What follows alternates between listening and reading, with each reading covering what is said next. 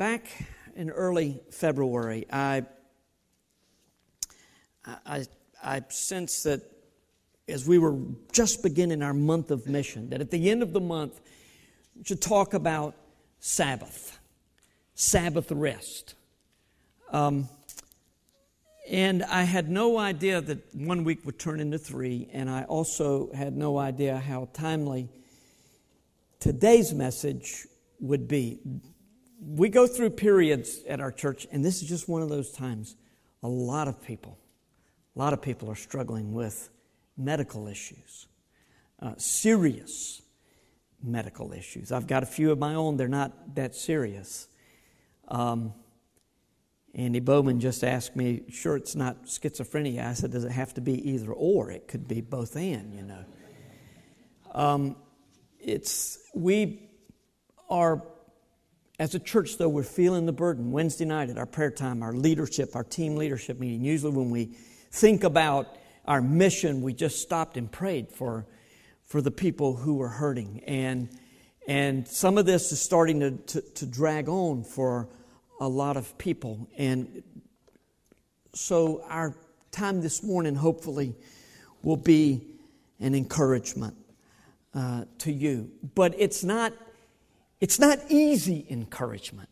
And I think you'll know that'll make sense a little bit later. It's encouragement, but it's encouragement that has to be embraced, has to be received as from the Lord. If you've been here for any length of time, I assume that you know that I generally begin a message with an illustration or a question or even an activity like last week's Minute of Silence. I think the only thing, it should have been 2 or 3 minutes of silence instead of 1. We were just getting into the groove. Man, it's the quietest I've ever heard this place last week when we did that. Just a minute of silence to reflect on what Sabbath rest can do for us. The intention is of these illustrations is to lay a foundation for the message, to help bring greater understanding ultimately to the text, to get our minds going in a certain direction so that the Word speaks to us and fills in some of the questions that we may have about life. And that can be a backwards way of doing it. The Scripture is what informs us about life. But it's only because I know where we're going that I do that. This morning, I want to begin with an explanation. For the last 2 weeks, we have been talking about Sabbath rest. And then this morning, this last of 3 sermons that really was supposed to be one sermon, I've been told that there's a little bit of confusion about the Sabbath. And that's not surprising at all. I mean, when I started thinking about this, I clearly knew there was going to be I clearly knew there was going to be confusion. That doesn't... I sense that there would be confusion about this topics. One of the questions that has indicated a little bit of just sort of a question as to why have we chosen these particular 3 benefits of Sabbath rest these last 2 weeks. Just so you'll recall what the 3 benefits are, 2 of which we covered last week. The third will come later this morning. Here they are. Benefits of Sabbath rest. Sabbath rest reminds us to always be in awe of God. Sometimes we lose that and we just sort of go through the motions. 2, it creates the optimal environment for true repentance, which in turn produces genuine joy. Difference between godly sorrow that leads to repentance and worldly sorrow that leads to death. And Sabbath rest allows us to come face to face with our sin and confess it to the Lord. And third, it encourages us to embrace Christ-like humility, thus elevating us to a special place in kingdom service. I think if I were doing it now, I would just say in the kingdom, a special place in the kingdom. These points are connected with the gospel, though I admit that I see that much more clearly now than I did when I first chose them. We'll talk about that later. Perhaps a more fundamental question is, are we supposed to keep the Sabbath in these New Testament days? And if we are, is the Sabbath on Saturday or Sunday? It used to be Saturday for the Jews. We meet together on Sunday, so which is it? We've thought about that a bit over these past few weeks, but I read something this week that might be helpful for us. This is written by Kevin DeYoung in his book, The Good News We Almost Forgot. Rediscovering the Gospel in a 16th Century Catechism.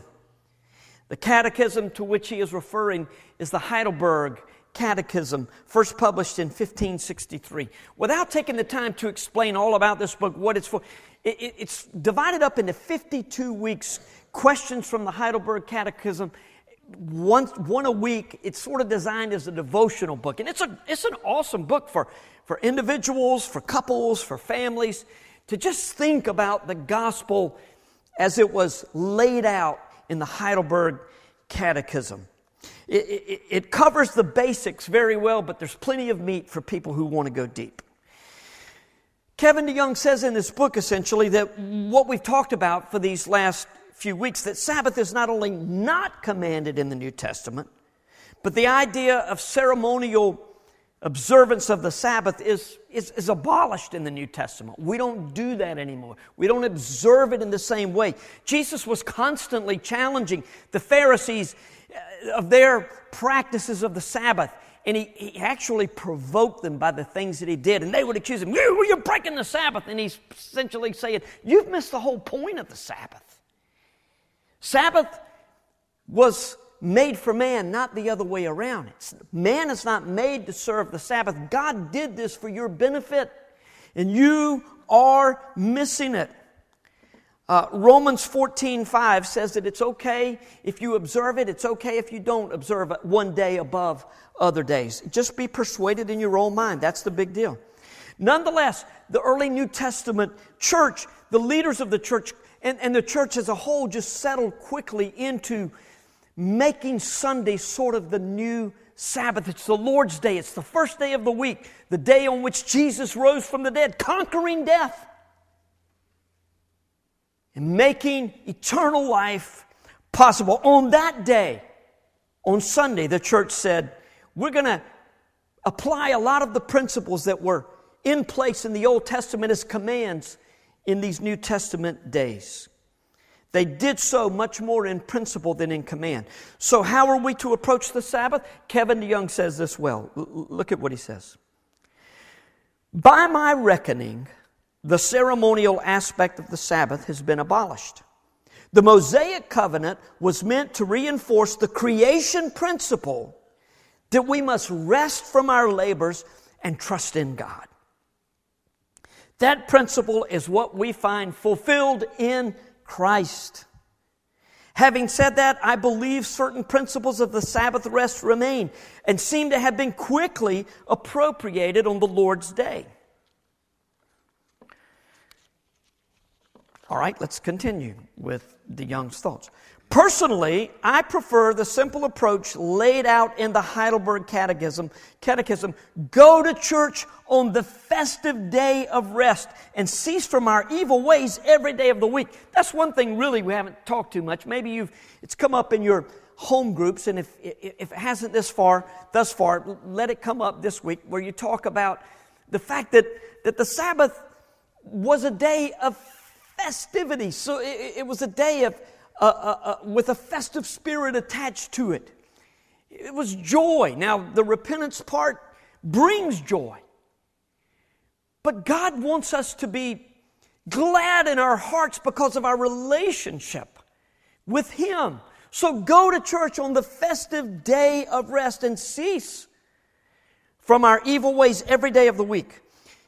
DeYoung says, my view is somewhere between the fourth commandment doesn't apply anymore and Sunday is the new Sabbath day. This position has the advantage of being in the middle of the road, which of course has the disadvantage of upsetting people on both sides of the road. Close quote. And indeed, there's a lot in Scripture like that. Sometimes I just find myself right in the middle of a position and people on both sides of that position are upset. But I really do think that it's kind of, because Scripture is not as clear as we want it to be in some places. And so we have to just trust God when it's not made clear that it's bigger than we are. Well, I agree with DeYoung, and I'm going to guess that most, if not all of you, will agree also. We don't have to keep the Sabbath, but we get to apply the principles of Sabbath in this beautiful story that God is continuing to write, a story that we're thinking about as the 29th chapter of Acts. It never ends. This story of God, well, it doesn't end till Jesus comes back. Then it does. But until then, the story is continuing to be written. I was talking to my pastor friend Jimmy this past week, and I started to say, you benefit from my friend Jimmy and Dave and Denton more than you know. We spend a lot of time talking about gospel truth. And we were talking this week about how Sabbath rest and the gospel really are entwined. In fact, Jimmy's the one that reminded me of this book by DeYoung. I had it already, but I had not read that about the Sabbath. And I went to it and thought, that's just a very concise, precise way of saying what I'm hoping to communicate. But as we were talking about the gospel and Sabbath rest, Jimmy said, I am so grateful that God has led us back to the gospel, that we've recaptured the gospel in our day. What? Where did the gospel go? I mean, hasn't it always been here? I mean, I really respect my brother's understanding of Scripture, but look, ever since Pentecost, the gospel has always been here, right? Well, yes. But the full understanding of the gospel has been missing in many periods of the church, at least for certain periods, until it's rediscovered and recaptured, and that's exactly what happened to a large portion of the evangelical church in the last century. Not all of the church, but at least part of it. The plan of salvation has always been in play, but to understand the gospel in its fullness, not so. The tides are changing, though, and I agree with my brother Jimmy. I'm so thankful that the evangelical church has a renewed focus on the gospel. So what is the gospel? What's the connection with the Sabbath rest? First of all, our definition of the gospel is this. You've seen it many times. The just and gracious God of the universe, in response to hopelessly sinful people, sent His Son, Jesus Christ, to live the life that we can't, to bear His wrath against sin on the cross, and to show His power over sin in the resurrection, so that all who respond to the Holy Spirit's call to repent and believe in Jesus will be reconciled to God forever. I doubt seriously you understood all of that when you placed your faith in Christ, when you trusted Jesus, when the Lord called you to Himself. I doubt you got all of that. But every believer begins to understand this as it goes along. You know enough to cry out to Jesus as your only hope for heaven. But as you grow as a Christian and in understanding of Scripture, this understanding of the gospel continues to grow. Well, honestly, when you think about it, there's another step in this definition that could be added. It's when a person yields to the Holy Spirit, the life of Christ shines through that person. So the gospel doesn't end at the moment we're saved. We continue to walk in the truth, in the light of the truth of the gospel all through our lives. And while Jesus lives in us, once we belong to Jesus, once we belong to Him, Adam also lives in us. Eve also lives in us. That first couple that sinned against God. And so while we want to go over here with the Lord, we're finding ourselves dragged back to where we started. We're doing things that we despise. We hate them, but we want to be over here, and so we look for a solution, and the solution is the gospel. We repent of our sin and put our trust in Jesus to bring about gospel change in our lives, with Jesus being the one living through us. If the gospel is in all of Scripture, And if we need to be, if the gospel needs to be a part of our everyday lives, we can think of it in terms of a circle or a cycle. And we can think about along the lines of the scripture that we have discovered in our study: creation, fall, redemption, and the promise of restoration. Just as when we come to Christ, we acknowledge our sin before Him, we repent, we turn from ourselves to the Lord, and we find salvation in Jesus, we need to come back to Him after we belong to Him when we sin and we fail. Now, we don't come back to Him for salvation. Once we belong to Jesus, we will always belong to Him. The gospel tells us that there's nothing we can do to make ourselves acceptable to God. Only just fall on Jesus. And if we have fallen on Jesus, if we have trusted in Him, when you think about it, and look, some of you may have believed this in the past, you may believe it now, and I do not mean to make light of this. I know you may be struggling with some of this. Really, when you think about it, it's ludicrous almost to think that Jesus saved me, but I've got to keep it up. Look, we got no more hope of keeping it up than we had of getting it in the first place. No more. So that's where the gospel has to be in our lives every day. The New Testament makes it painfully clear that the old man still resides in us and that we are going to sin until the day that we die. 1 John says, if we say that we have not sinned, we make Him to be a liar, and the truth is not in us. We will sin till the day that we die. Since it's God's design for us to be constantly being made more and more into the image of Christ, and since the old man lives in us and we mess it up, we need to repent and ask God for forgiveness. And we need to ask Him to forgive us with gratitude for what He's done for us through Jesus. And then say, Lord, make me more and more like Him. It's easy to get confused about how this life in Jesus ultimately works. We tend to think, and rightly so, I mean, there's biblical reasons that we think this, but we think of the Christian life as like this. You know, we're making progress, we're moving over here, and if I could do it, you know, I would. It's really like this. You know, we're moving up. It's like we're moving on up in our Christian walk with the Lord. That's understandable, since there are verses like 1 Corinthians 3, where Paul said to the church in Corinth, "But I, brothers, could not address you as spiritual people, but as people of the flesh, as infants in Christ." Isn't this interesting? Paul calls these Corinthians infants in Christ. Listen, these guys had more trouble than anybody you know that calls themselves a Christian, just about. And he says, you're infants in Christ. He said, you're in Christ, you're in Jesus. You've got the salvation part, but you have not progressed. You're still a baby. What's wrong? I fed you with milk, not solid food, for you weren't ready for it. And even now you're not yet ready, for you are still of the flesh. So progress is expected in the life of a believer, and understanding Scripture is a major component of maturity. It's certainly a significant evidence of maturity. The writer of Hebrews says pretty much the same thing in chapter 5, when he says, "For though by this time you ought to be teachers, you need someone to teach you again the basic principles of the oracles of God. You need milk, not solid food.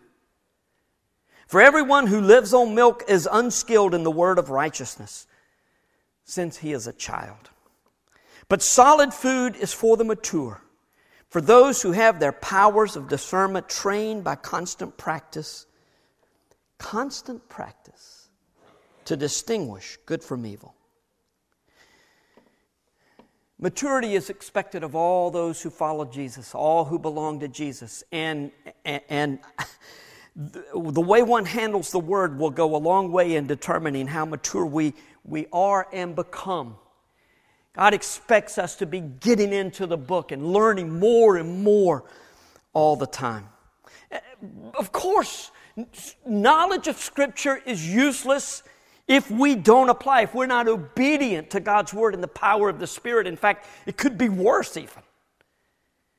Because we're claiming to know God, and yet there's this disconnect between what we know and how we live. And people recognize that. So here's the way that many people view the Christian life. It's much like stair steps.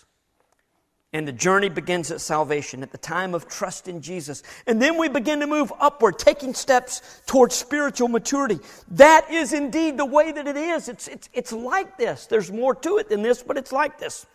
One of the first evidences of a new relationship with the Lord is a hunger for the truth of His Word. I've seen that in many of you in this last couple of years, where some of you are just ravenous for the truth of the Word. You can't get enough.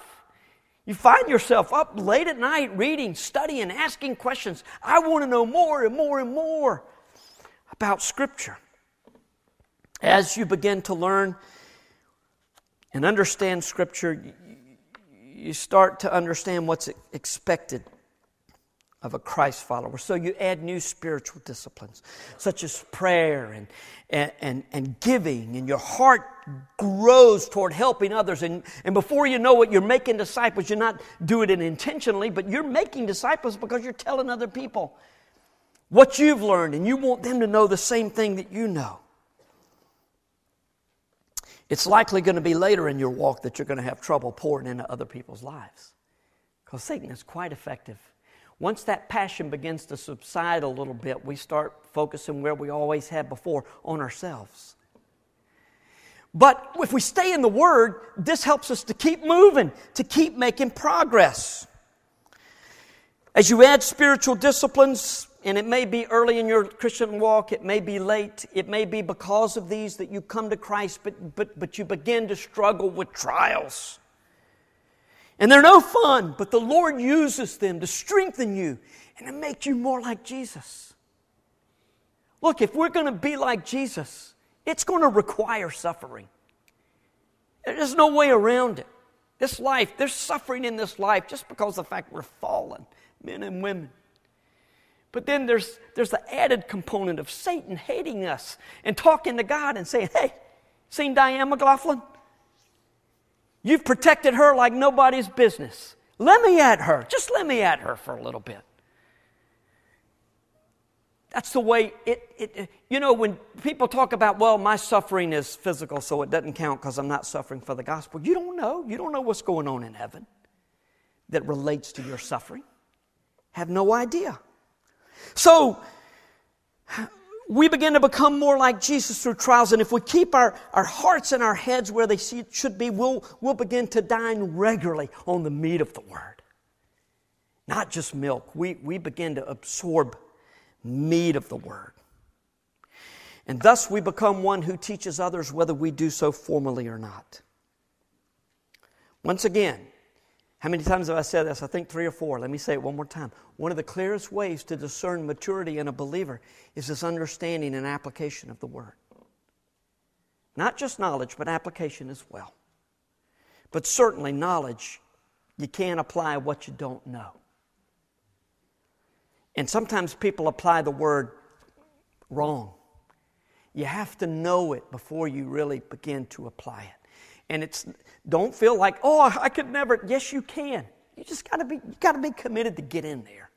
It's got to be as important to you as, that particular show that you like, or that team that you follow, or those sales that you look for, or whatever it is, whatever it is that we're pursuing.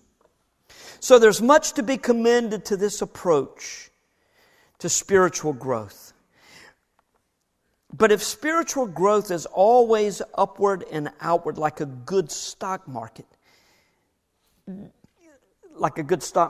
report, then what of the gospel that is more cyclical? It keeps coming back around.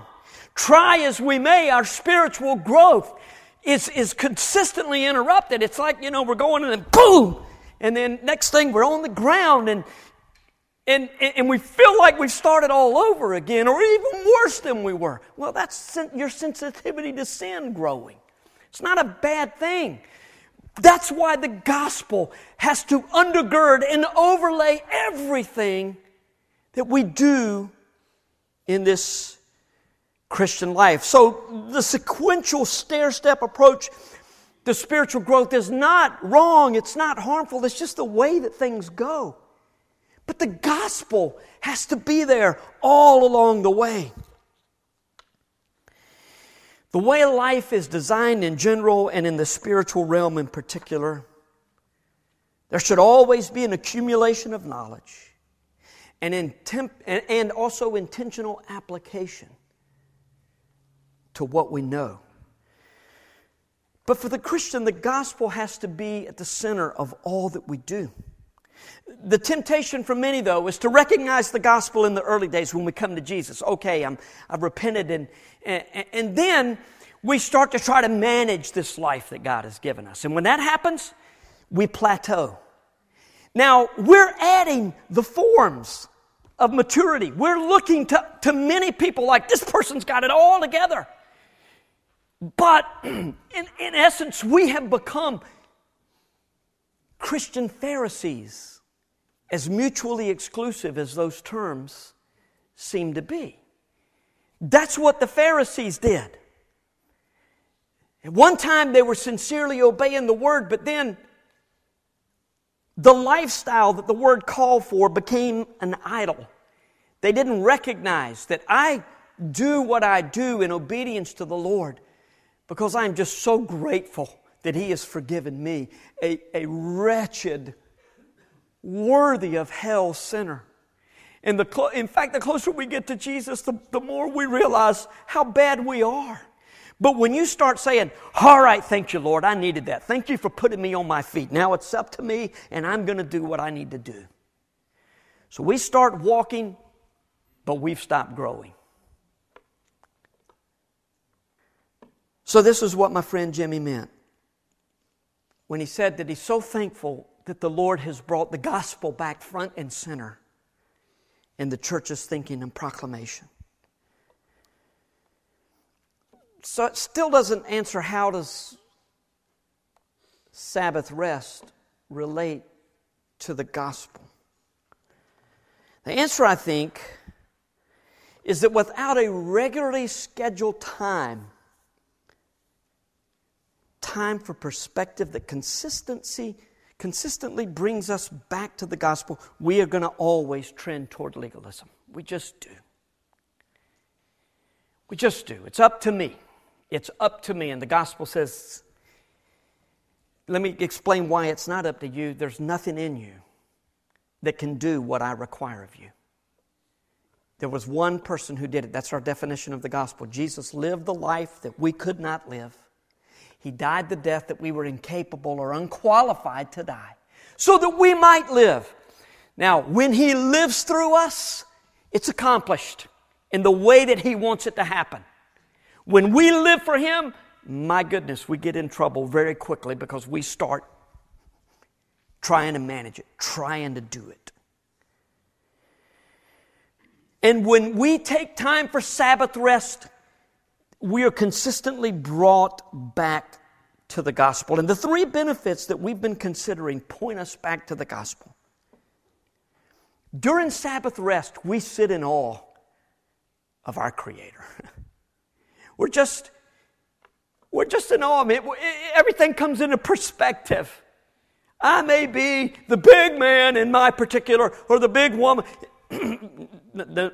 No, I don't mean it that way. I may be the important person, in my sphere of influence. When we come before the Creator God of the universe, we're humbled. And we sit in awe of Him, that He would love me and care for me. And since we tend to see our sin more clearly when we're quiet, we ask the Lord to give us godly sorrow rather than worldly sorrow, and we repent. And as our focus stays on Jesus, we ask God to give us that Christ-like humility which prepares us to serve and glorify God so that we can get back into the mission that Jesus gave us full steam ahead. And that, ladies and gentlemen, concludes the longest introduction in sermon-making history, or at least one of them anyway. Our text this morning is Philippians 2, 5-8. Would you stand as we read this together? Let me give the context for this. The church at Philippi was an awesome church. But you know, they got petty, as we are wont to do, and they were just arguing, fussing with each other about senseless, silly stuff. And Paul said, look, you've got a mission that Jesus has given. Put it all aside. And then he's saying two things here. Again, we don't know what he's saying, but both could very well be in play because Scripture is so much bigger oftentimes. Either he's saying, we have been given the mind of Christ because of our association with Him, we already have it. Or he could be saying, Jesus had this mind, follow His example. Either way works. In fact, most likely it's the larger meaning. It's stated in such a way that it encompasses it all. But notice that this mind of Christ is among you. It's not just yours alone. It matters in how you relate to one another. So, verse 5, have this mind among yourselves, which is yours in Christ Jesus, who, though He was in the form of God, did not count equality with God a thing to be grasped or to be held on to,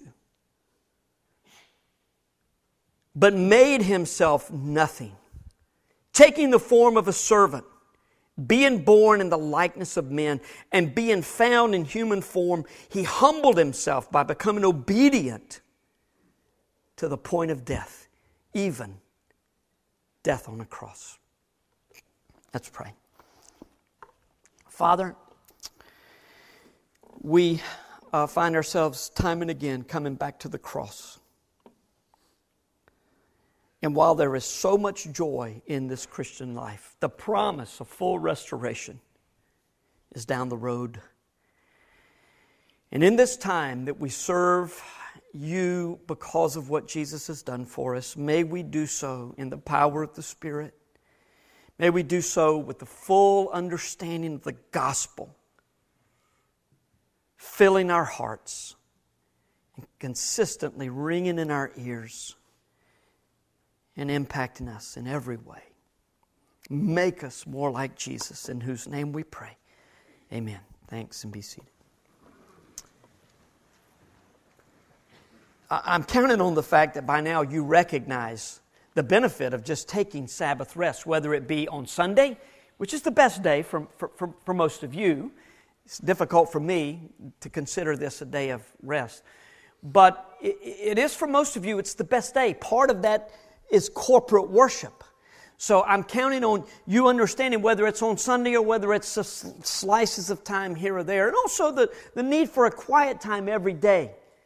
Sabbath rest has the idea, carries a little more extended time. It's certainly best for you to rest from your labor on one day of the week, if it's at all possible. And not just the labor that brings you money or that puts you in the place that God fulfills the responsibilities that God has put you in the place that He has given to you. But other peripheral labors, that's what's so hard, isn't it? Most of the time, a day off is a day to, and cleaning and catching up bills and everything else. So hopefully we can move in that direction. Funny, I was, coming over here, I was telling Allison what my plans are for the rest of the day. And I'm telling you, every minute's planned out. And I said, kind of strange, isn't it? She said, well, today is not the Sabbath for you. But it is for her, and she's got as many plans as I do. And I've got plans on my day off, I mean, we're driven that way. In America, we are. Look, we need to move in this direction, not that we're there.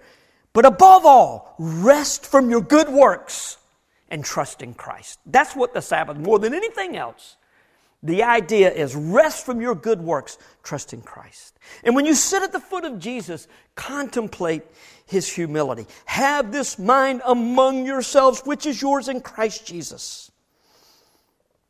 You know, in Philippi, as I said, they were struggling with unity. Everybody was looking out. Not everybody, but many were looking out for number one. And how can you form a cohesive group that is intent on a particular mission when everybody's struggling to maintain his or her place? You know, I've got my spot. I can't. You can't encroach on that. And how dare you? And what you? Paul said, look at Jesus. Think about Jesus. His mind is already yours. Use it. When Paul says that Jesus was in the form of God, he wasn't saying that he was like God. I've got 2 or 3 messages on this from 13 years, and I can get 1 or 2 of them for you. It's a long explanation. He wasn't saying that Jesus was like God. He was saying that He is God. He said in the next breath, Jesus didn't cling to the privileges of glory that were rightfully His. But He followed the Father's plan and humbled Himself to become a human being. And He came here as a servant, not as a king. You know, you hear people say, you can take my gun away when you pry it from my cold, dead fingers. You know, that's silly.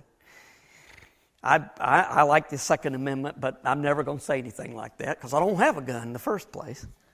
And it's okay if you do. That's fine. You're passionate about it. That's good. But, see, that's what Jesus was saying. He's not like that. He didn't hang on to it. He didn't come like this with his, yeah. He willingly came as a servant.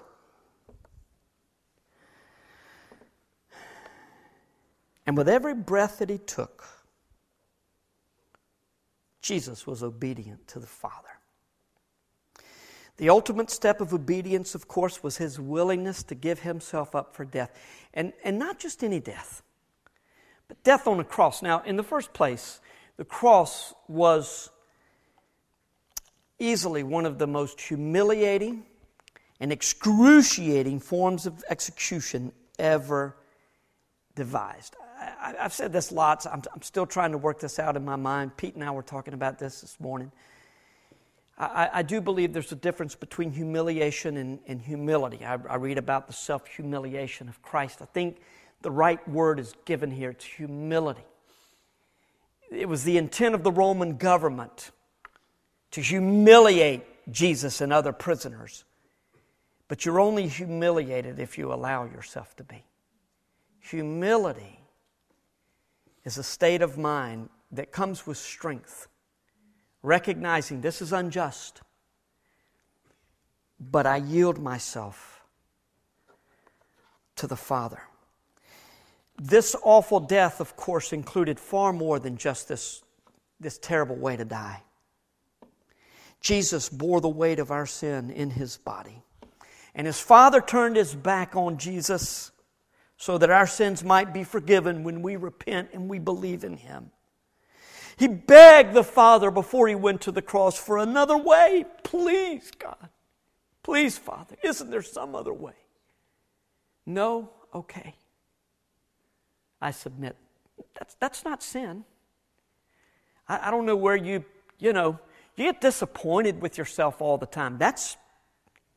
To be disappointed in yourself is to have believed in yourself. Look, Jesus did not sin when He said, please let there be another way. But he absolutely obeyed when He said, okay, there is no other way. I'll do this. Your will be done. And as He exhaled His last breath, He said, expressed ultimate trust, saying, into your hands I commit my spirit. Humility and trust go together, don't you know?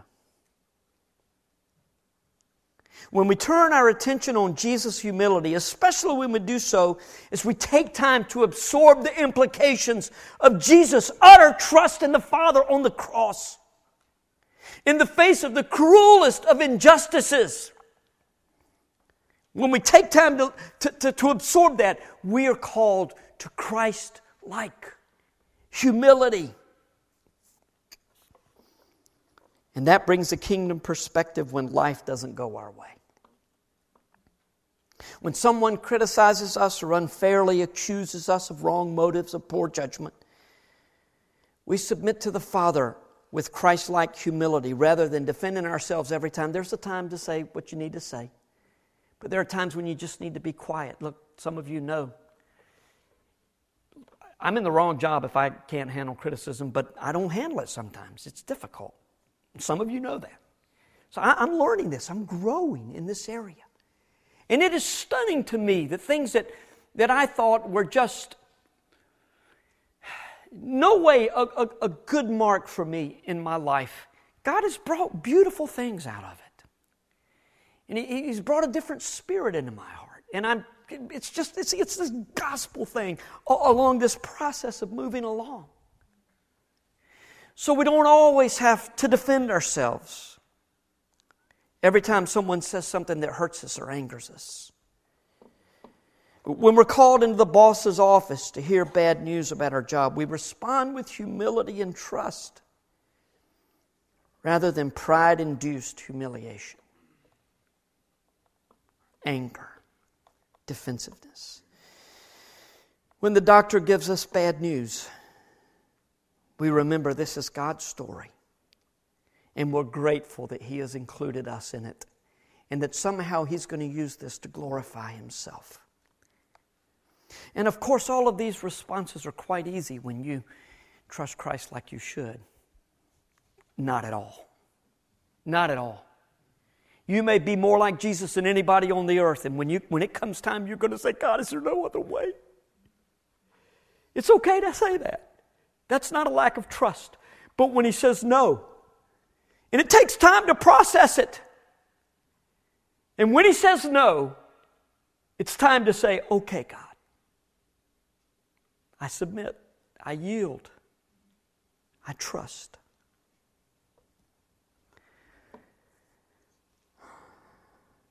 And unless we're consistently turning to the cross, you know what we're going to do? We're going to do whatever it takes to protect ourselves.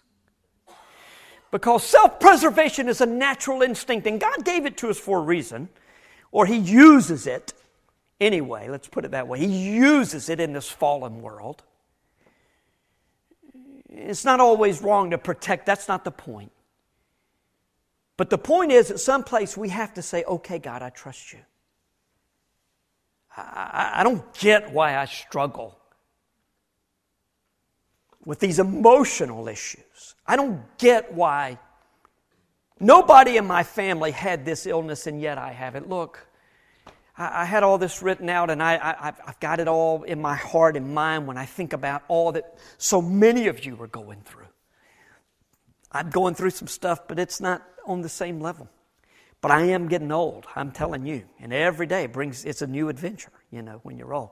But it ain't the kind of adventure you're looking for, It ain't, what's his name, Ferris Bueller's Day Off or whatever. It's not that kind of adventure. I've never seen the movie, by the way, if I even said it right. So, and then I got an email from Lynn last night saying I'm getting sicker, and in about 2 weeks they're going to take out all of my colon and then try to restructure, and I'm in trouble, essentially, she's saying. Please pray that I won't be scared and that I will trust God. I do hope Lynn doesn't mind me saying that. I don't think she would. It just hit me. Just think about Lynn. Do you know anybody better? And she's so young. And Noah this week, tumor in the knee. Noah!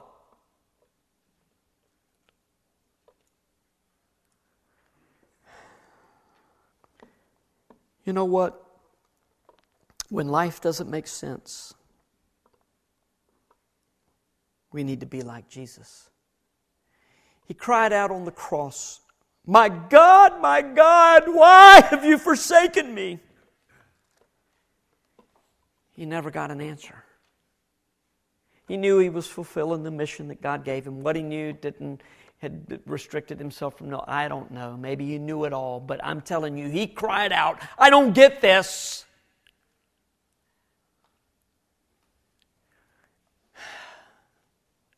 And yet he said, "Into your hands I commit my spirit." We're not owed an answer either. Be careful about telling someone or yourself that if you lose a job, something better will come along. It might, very likely will, but it doesn't have to. We don't always get well. And when it's sooner rather than later, we're called to trust at the highest levels. Think about how young Jonna is. Struggling with that MS, very likely, other issues. Life doesn't have to make sense. We do have to trust the Father, though, with Christ-like humility, if we hope to be where He intends for us to be. Where is that? Oddly enough, at an exalted place in the kingdom. Just like there's a principle about Sabbath rest, there's another biblical principle in play here. Pride brings destruction. Humility brings exaltation. Not a prideful exaltation, of course, or you're right back where you started. So it's that circle thing again. But God's favor is on you when you're humble, especially in the face of suffering. God's favor is on you whether anybody else recognizes it or not. And that's what's so hard. When nobody else recognizes, when nobody's sorry for you, when nobody, to say God's favor is on me, I'm just being humble. It's likely that people will recognize God's favor on you, but understanding our exaltation gets complicated. Right after this incredible passage about Jesus' humility, we see His exaltation. Therefore, God has highly exalted Him and bestowed on Him the name that is above every name, so that at the name of Jesus every knee should bow in heaven, on earth, under the earth, and every tongue confess that Jesus Christ is Lord to the glory of God the Father. So Jesus was restored to His previous glory, just as He had prayed in John 17. Lord, when I've done this thing, give me the glory that I had before when I was with you. And every single living being in the entire universe will acknowledge Him as Lord over all, and the Father will be glorified. Now, obviously, we're not expecting this kind of exaltation. We're not going to become gods, rulers of planets. We will rule. It's part of God's plan. I don't know how that works either. But when we humble ourselves in trust and obedience to the Lord, there is a principle in play. James 4, 6 and 10. God opposes the proud, but gives grace to the humble. Humble yourselves before the Lord, and He will exalt you. Peter says pretty much the same thing. 1 Peter 5, 6 and 7. Humble yourselves, therefore, under the mighty hand of God, so that at the proper time He may exalt you, casting all your anxieties on Him because He cares for you. You notice the connection between humility and trust here? He goes on to talk about trials that just grow in scope, it seems like. But there's connection between humility, trust, and the Lord's exaltation of us. Sometimes it seems more easy to be humble when things are going our way, but it's much more difficult when all is against us. But as we trust God to give us Christ-like humility, not discouragement or frustration, even when it seems justified, then He will exalt us. What does that mean? I don't know. I don't know, but that's the point, isn't it? Don't focus on the exaltation. Focus on the humility. Let God do what He's going to do. You just trust Him. And His will be accomplished in your life. And His will in your life is way, way better than your will in your life. Let's pray.